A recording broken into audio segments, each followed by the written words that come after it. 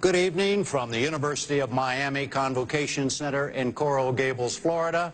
I'm Jim Lara of the NewsHour on PBS, and I welcome you to the first of the 2004 presidential debates between President George W. Bush, the Republican nominee, and Senator John Kerry, the Democratic nominee.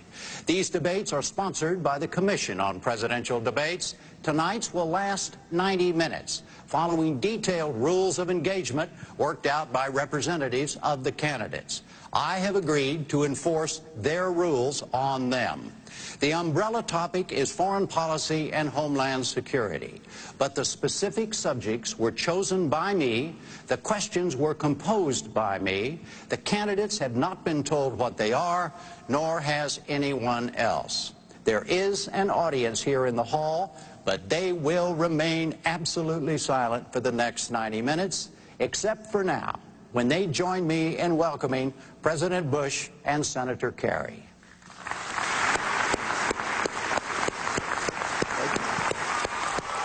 Welcome back to Michael and Us. I'm Will Sloan, here as always with Luke Savage. Hey, guys. First of all, I'd like to thank the venue, Luke's apartment, for hosting us. I'd like to thank my opponent, Luke, for making the time. Yeah, and while I, have profound disagreements with Will, I respect his family and his daughters, who are also my daughters. Nothing but respect. The podcasting process can take a real toll. It's hard when our daughters see, their two dads out there on the campaign trail podcasting with each other. It wears on a family. I think we've all learned a lot.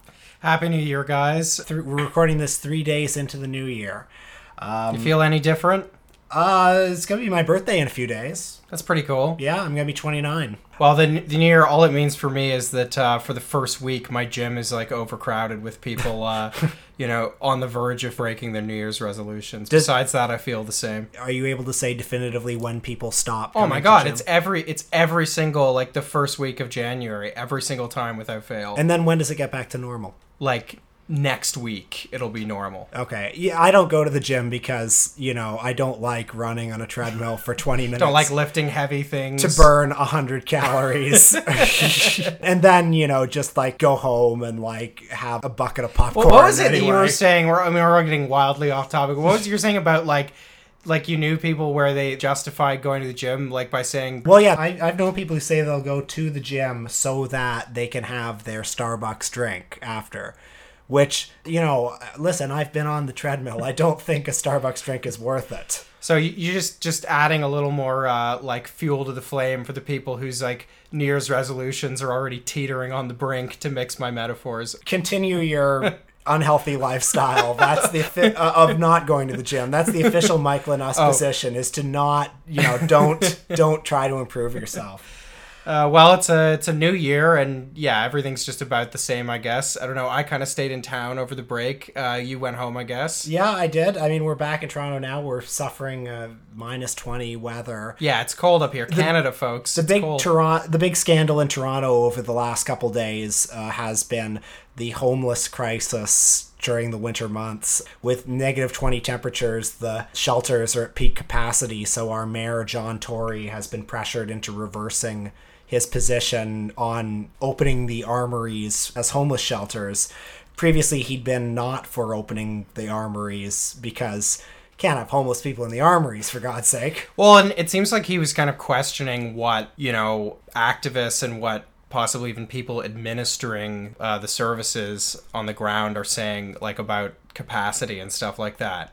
No, they're not actually at capacity. And anyway, finally, he's kind of been shamed into doing something. So I don't know. Maybe... The sixth dad, Norm Kelly, I've been seeing getting dragged a lot on Twitter for having voted against homeless shelter funding. along with Tory and a bunch of other people. Well, so there's our Canadian content for the... But I think what I'm trying to get at is that it's been a very eventful first couple of days.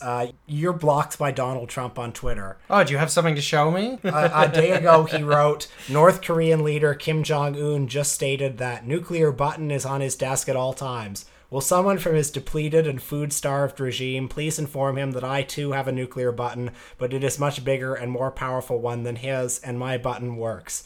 Now this is why we have 280 characters. Oh my god. I think I saw this last night because you sent it to me, but I also saw what's amazing is I can't see Trump's tweets, but I can see everyone reacting to them. So usually I can extrapolate what the tweet is from like whatever David Frum and so you see 50 people who are quote tweeting something that like this tweet cannot appear, and it's yeah, all of it's David Frum saying like, folks, this isn't a joke anymore. Other people be like, oh, I never thought I'd miss George W. Bush. Yeah. And then after that, almost immediately after that, he tweeted, I will be announcing the Capital's most dishonest and corrupt media awards of the year on Monday at 5 o'clock. Subjects will cover dishonesty and bad reporting in various categories from the fake news media. Stay tuned. Can't wait till we make the list. Yeah. I don't know. The Trump thing, I mean, obviously that is like the North Korea tweet is completely unhinged. And, you know, I understand. Do you find it scary? It's, of course. It's scary. And it's very strange that, you know, I think I kind of expected just the institutional burden of the presidency and the constraints it places on people to kind of rein Trump's Trumpiness in, and it hasn't. But I mean, I don't know. That tweet is just, you know, I guess we'll talk about this later on the episode. Like, it just underscores through, you know, hard work, bipartisan hard work, the American empire has been built into a whirling death machine capable of triggering involuntary global mass suicide at the push of a button. And nobody should have the power that Don. It's not, the problem isn't that there's the wrong person exercising this power. It's that it shouldn't exist. And well, this is going to be our first major disagreement of the episode, because I think we had a chance to have a great man at the nuclear button, and his name was John Kerry. Because this week we watched first 2004 presidential debate between John Kerry and war hero and won 3 Purple Hearts, and incumbent president, the decider himself, George W. Bush. Lost the popular vote, but you know, in the first election. This one he had a decisive victory. Just a shout out to friend of the show Al Gore there. Sorry. Yeah, I can make America safer than President Bush has made us. And I believe President Bush and I both love our country equally, but we just have a different set of convictions about how you make America safe. I believe America is safest and strongest when we are leading the world and when we are leading strong alliances. I'll never give a veto to any country over our security, but I also know how to lead those alliances. This president has left them in shatters across the globe, and we're now 90% of the casualties in Iraq and 90% of the costs. I think that's wrong, and I think we can do better. I have a better plan for Homeland Security. I have a better plan to be able to fight the war on terror by strengthening our military, strengthening our intelligence, by going after the financing more authoritatively, by doing what we need to do to rebuild the alliances, by reaching out to the Muslim world, which the president has almost not done, and beginning to isolate the radical Islamic Muslims, not have them isolate the United States of America.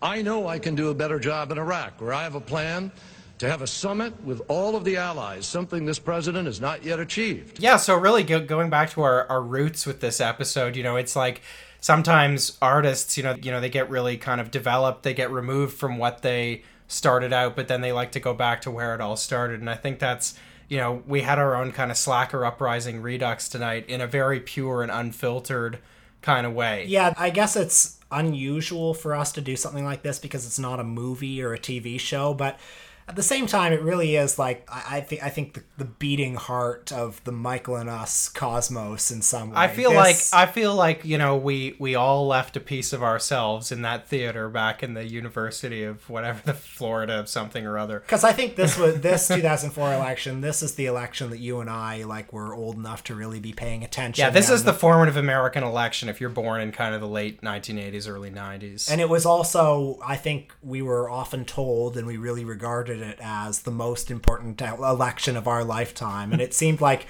George W. Bush was this absolute aberration. And if he fails to pronounce words properly, he says nuclear, and the other guy says nuclear. I mean, for God's sake. So was watching this debate a nostalgic experience for you? No, because I think nostalgia connotes like warm feelings, and like this was far worse than I'd envisioned. Like I think I suggested this originally, and I mean, this debate really is terrible. Like this was, I mean, arguably the longest 90 minutes I think I've suffered for this show, and I don't say that lightly. I was pretty entertained throughout, which is more than I can say for some of the movies we've watched for this podcast. I mean, I guess I was entertained, but only like on a healthy diet of irony. Like that's the only thing that gets you through, because it really is. So there's no domestic policy that's debated in this. It's an entirely foreign policy. And essentially the whole debate, I mean, I guess we can talk about the specifics, but I mean the whole debate is pretty much just versions of like questions about the war on terror / Iraq, and the Kerry position is basically I would do all of those things, but I would do them better. And the George W. Bush position is, I don't know if I heard my opponent right, but he seems to think you can win a war and not want to be in the war. That don't cut the mustard for me. You know, frankly, Bush has a point. I mean, the thing is, like, once you've committed, as Kerry did, as the Democrats did, to the idea that this ridiculous construct that David Frum and George Bush invented, the axis of evil, that exists, that it's like a kind of homogenous thing that you can wage a global war on in a kind of unilateral and unrestricted way, that it can be extended to kind of basically any corner of the world, and that almost anything is justified in dealing with it. Once you've kind of conceded that ground, you don't have a lot of space to maneuver. So Kerry is forced to like complain about that we're bearing 90% of the costs in Iraq. You know, where are the other countries, you know, that could be paying for, you know, committing more troops and stuff? Yeah, what was such a weird experience about this was, do you remember watching this when it aired? Yeah. Because I remember watching it and thinking like, oh man, Kerry's got this. Yeah. The general reception of this debate was that Bush lost terribly. And I mean, Bush does, I think, unusually badly in this debate. He stumbles over his words. There are a lot of awkward pauses. You know, just a lot of kind of desperate moments where he kind of like pulls something out of his ass, or, you know, repeats a soundbite over and over and over again. He pauses a lot as well. Sometimes for dramatic effect he pauses, and then sometimes he pauses just because he doesn't know what to say. And he'll often do this thing where he'll say something that's kind of bullshit, and then he'll like stare with his eyes wide open at the camera, you know, and with kind of this like plastered grin on his face, like, huh? So he'll do that a lot. So he really does badly. And yet, what surprised me about this was he was the one out of the two who made a moral case. Yeah. He kept saying over and over again, you know, some variation of, we've got to bring freedom to the Middle East. You know, we can bring democracy. And then Kerry just agrees with all of those things, and then is like, you know, but Mr. President, why didn't you assemble a bigger coalition or whatever? And he has trouble threading this needle because, you know, well, because it's an inconsistent position. Well, because there are a couple of moments in the debate where Bush accuses him of being inconsistent, and Kerry will say, my position has been clear throughout. Did I think Saddam Hussein was a threat? Yes. But there was a way to deal with that threat and a way not to, and the president made a mistake. Which Kerry voted for. Yeah, so like he can't even disavow his own vote for the war. Yeah. It's a hard needle for him to thread too, because he tries to make the case that we shouldn't have gone into Iraq because Iraq had nothing to do with 9/11. Mm-hmm. He tries to make that case. Mm-hmm. He tries to make the case that... He pivots to North Korea as well. He's like, why weren't you like... Yeah. That's the real, you know, threat. And he makes some half-hearted attempts to say, we didn't find any weapons of mass destruction, and yet with that knowledge, the president claims he still would have gone in. And yet, he doesn't disavow having voted for the war. First of all, what my opponent wants you to forget is that he voted to authorize the use of force, and now says it's the wrong war at the wrong time at the wrong place.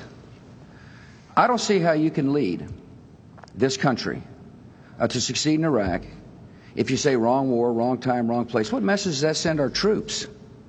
What message does that send our allies? What message does that send the Iraqis? I have nothing but respect for the British, and for Tony Blair, and for what they've been willing to do. But you can't tell me that when the most troops any other country has on the ground is Great Britain with 8,300, and below that the four others are below 4,000, and below that there isn't anybody out of the hundreds, that we have a genuine coalition to get this job done.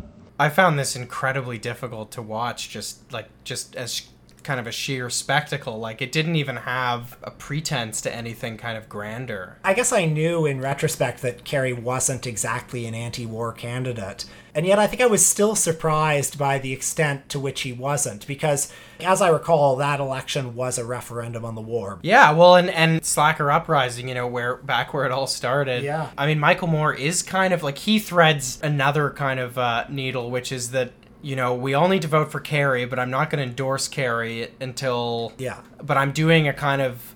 Like, until right before the election, but I'm doing a kind of a, 60-city tour or whatever to, like, get Bush out, stop the war. Yeah. But, I mean, basically, it's him campaigning for the Democrats without saying so. And he was also trying to do this thing of being like, well, we love the troops because we don't send them over to fight. That's right. Right. Which Kerry also, I mean, he doesn't say because we don't send them over to fight, but he just... He does say, the war is not the same as the warrior at one point, which is like, one of those kind of test marketed lines. Yeah, there's a lot of focus grouped lines in this debate. I mean, there's... And Bush, absolutely, clobbers his. He says, how can you fight a war when you say it's the wrong war in the wrong place at the wrong time? He says that, wrong war, the wrong place, the wrong time, over and over and over He says again. Hard work a lot. Yeah, he says hard work a lot. There were a couple of other things. What are some of John Kerry's lines? Well, there's what's the thing about the global test? Well, the global test is the thing that... Who can forget the classic... Yeah. Well, because that was the line that George W. Bush absolutely ran with.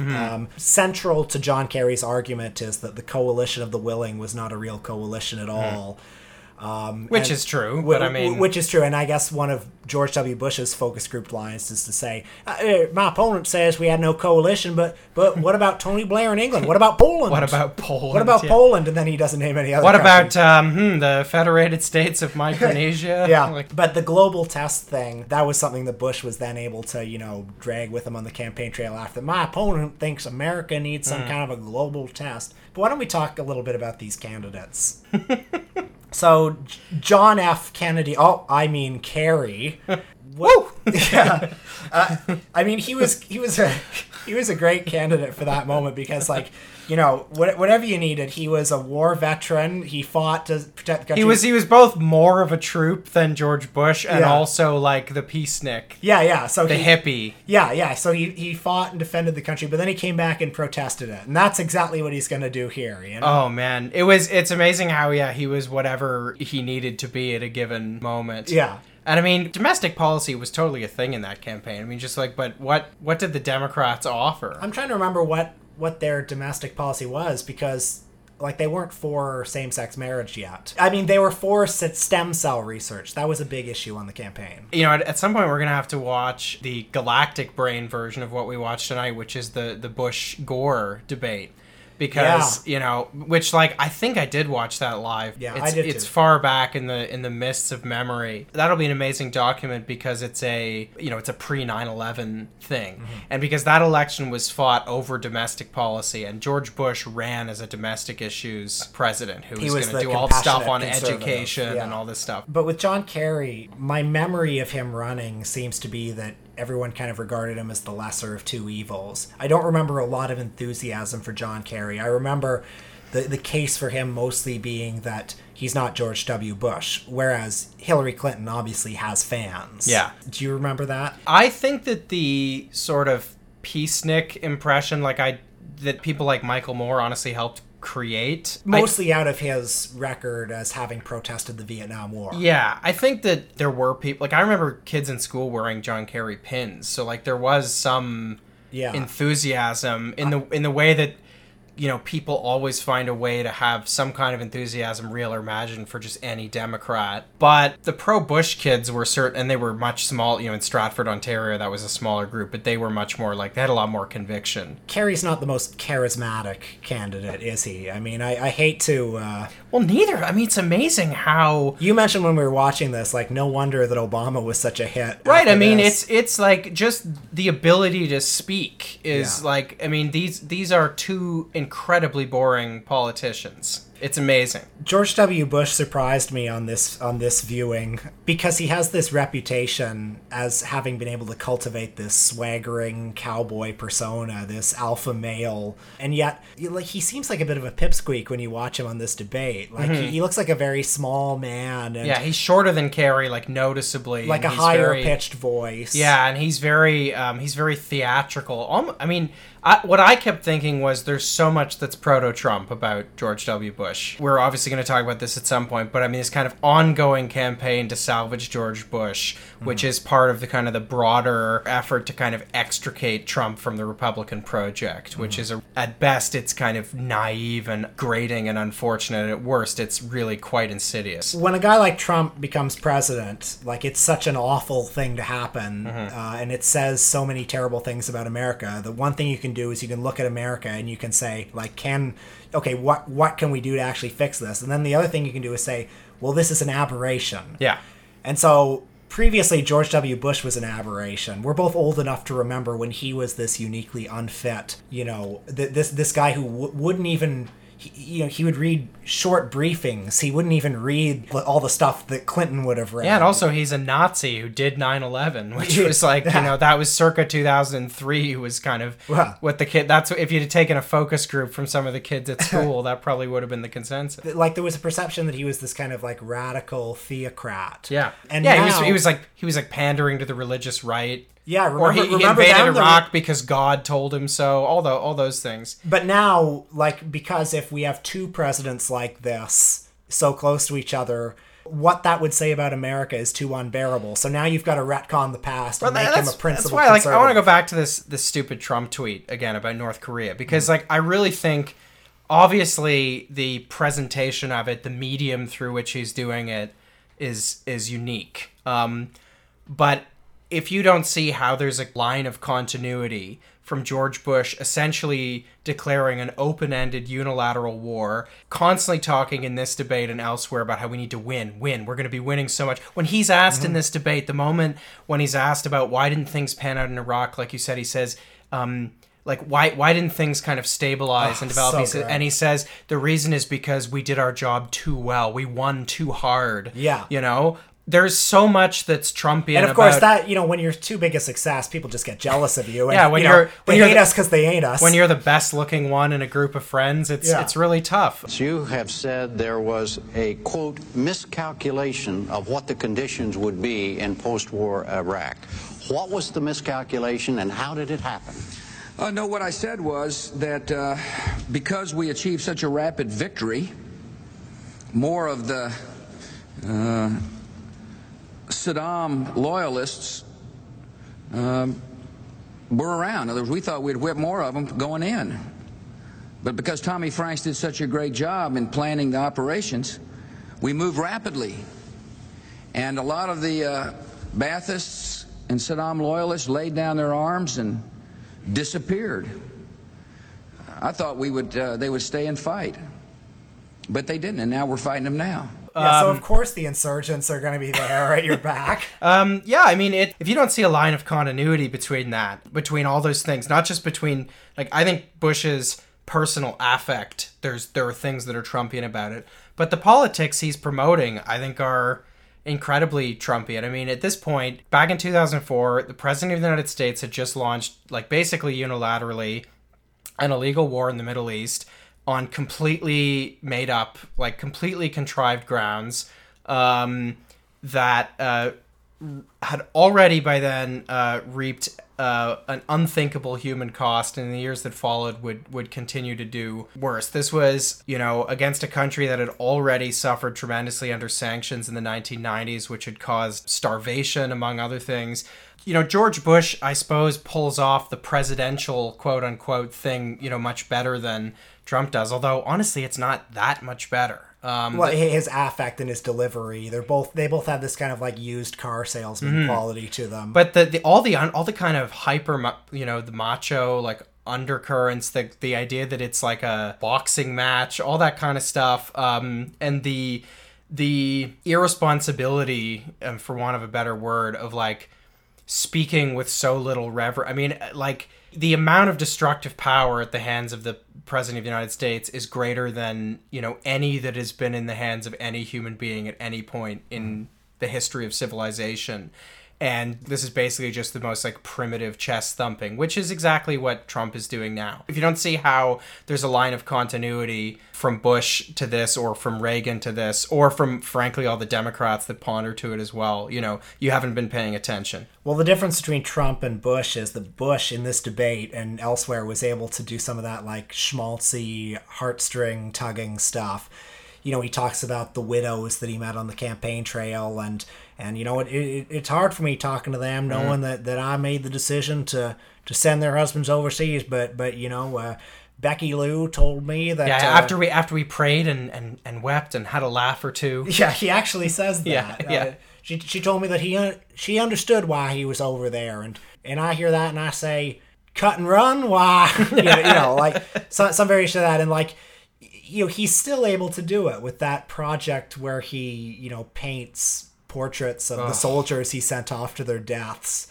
Like, this is the thing that liberals like about him. Well, and if you remember what was, what moment, early in his presidency earned Trump, the praise of prominent liberal commentators. It was when that Navy SEAL who'd been killed in the raid in, I think it was Yemen, when Trump in the State of the Union addressed directly the soldier's widow. That's what got Van Jones saying, in that moment he became president, period. People love that shit. Yeah, and do you remember that scene in The American President when they bomb a Middle Eastern country and somebody says to Michael Douglas, oh, that was so presidential, and Michael Douglas goes, do you realize that in that country, a factory worker, a janitor will not return home tonight, blah, blah, blah, blah. I've just done the least presidential part of my job. Because, like, there's part of the liberal imagination that, like... Well, it's sort of torn, isn't it? Well, it's like, what it hates more than people overseas dying is a president who can't feel really bad about people overseas dying,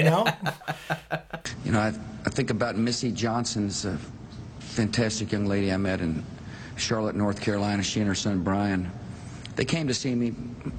Her husband PJ got killed. He'd been in Afghanistan, went to Iraq. It's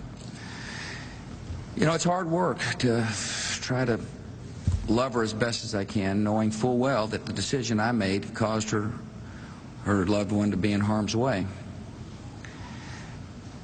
I told her after we prayed and teared up and laughed some that I thought her husband's sacrifice was noble and worthy. Well, revisiting the subject of George Bush reminded me of one of my favorite, probably like long-form pieces of writing ever, which was Elliot Weinberger's incredible London Review of Books review of George Bush's ridiculous ghost-written autobiography, Decision Points. And I mean, CC, do you have any proof to back up that ghost-written assertion? So he reviews it as a kind of like Foucauldian text because like its authorship is in question. And the reason I thought of it is because whoever ghost wrote this book figured out a way to write exactly like George Bush speaks. So I'll read just a little preamble and then the text from the book. Occasionally, someone in Team Decision Points will insert a lyrical phrase, the tears on the begrimed faces of 9/11 relief workers, quote, cutting a path through the soot like rivulets through a desert. But most of the prose sounds like this. I told Margaret and Deputy Chief of Staff Josh Bolton that I considered this a far-reaching decision. I laid out a process for making it. I would clarify my guiding principles, listen to experts on all sides of the debate, reach a tentative conclusion, and run it past knowledgeable people.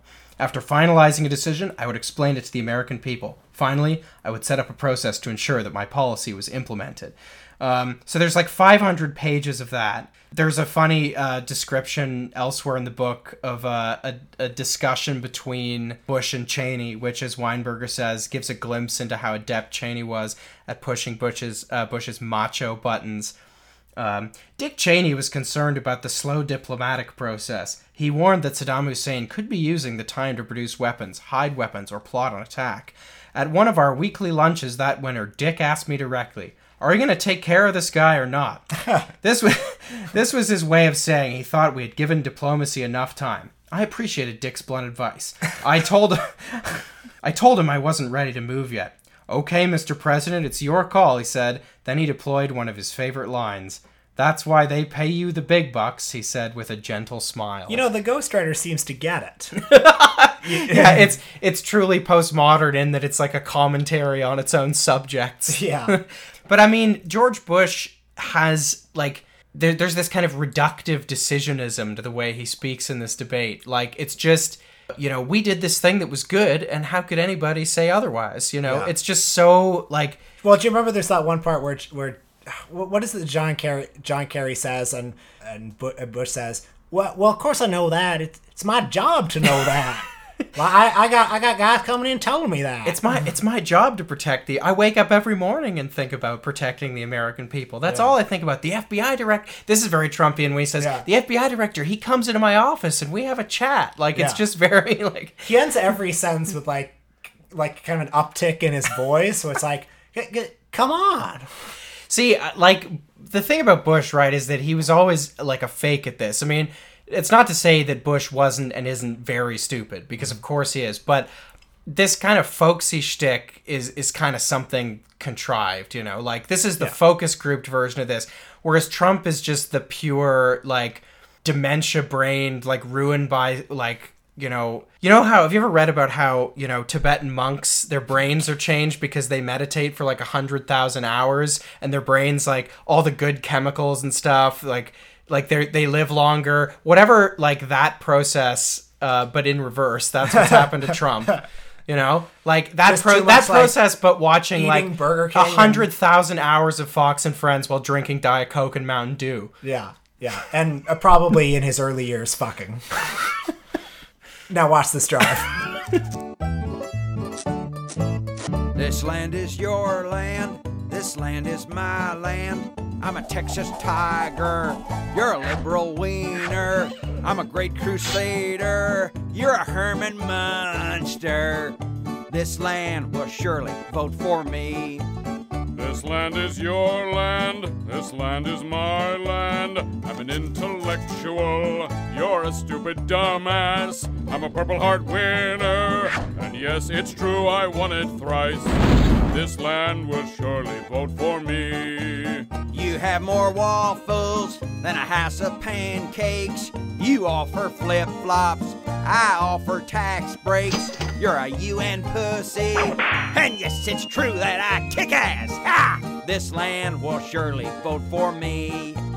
You can't say nuclear, that really scares me. Sometimes a brain can come in quite handy, but it's not gonna help you, because I won 3 Purple Hearts. This land will surely vote for me.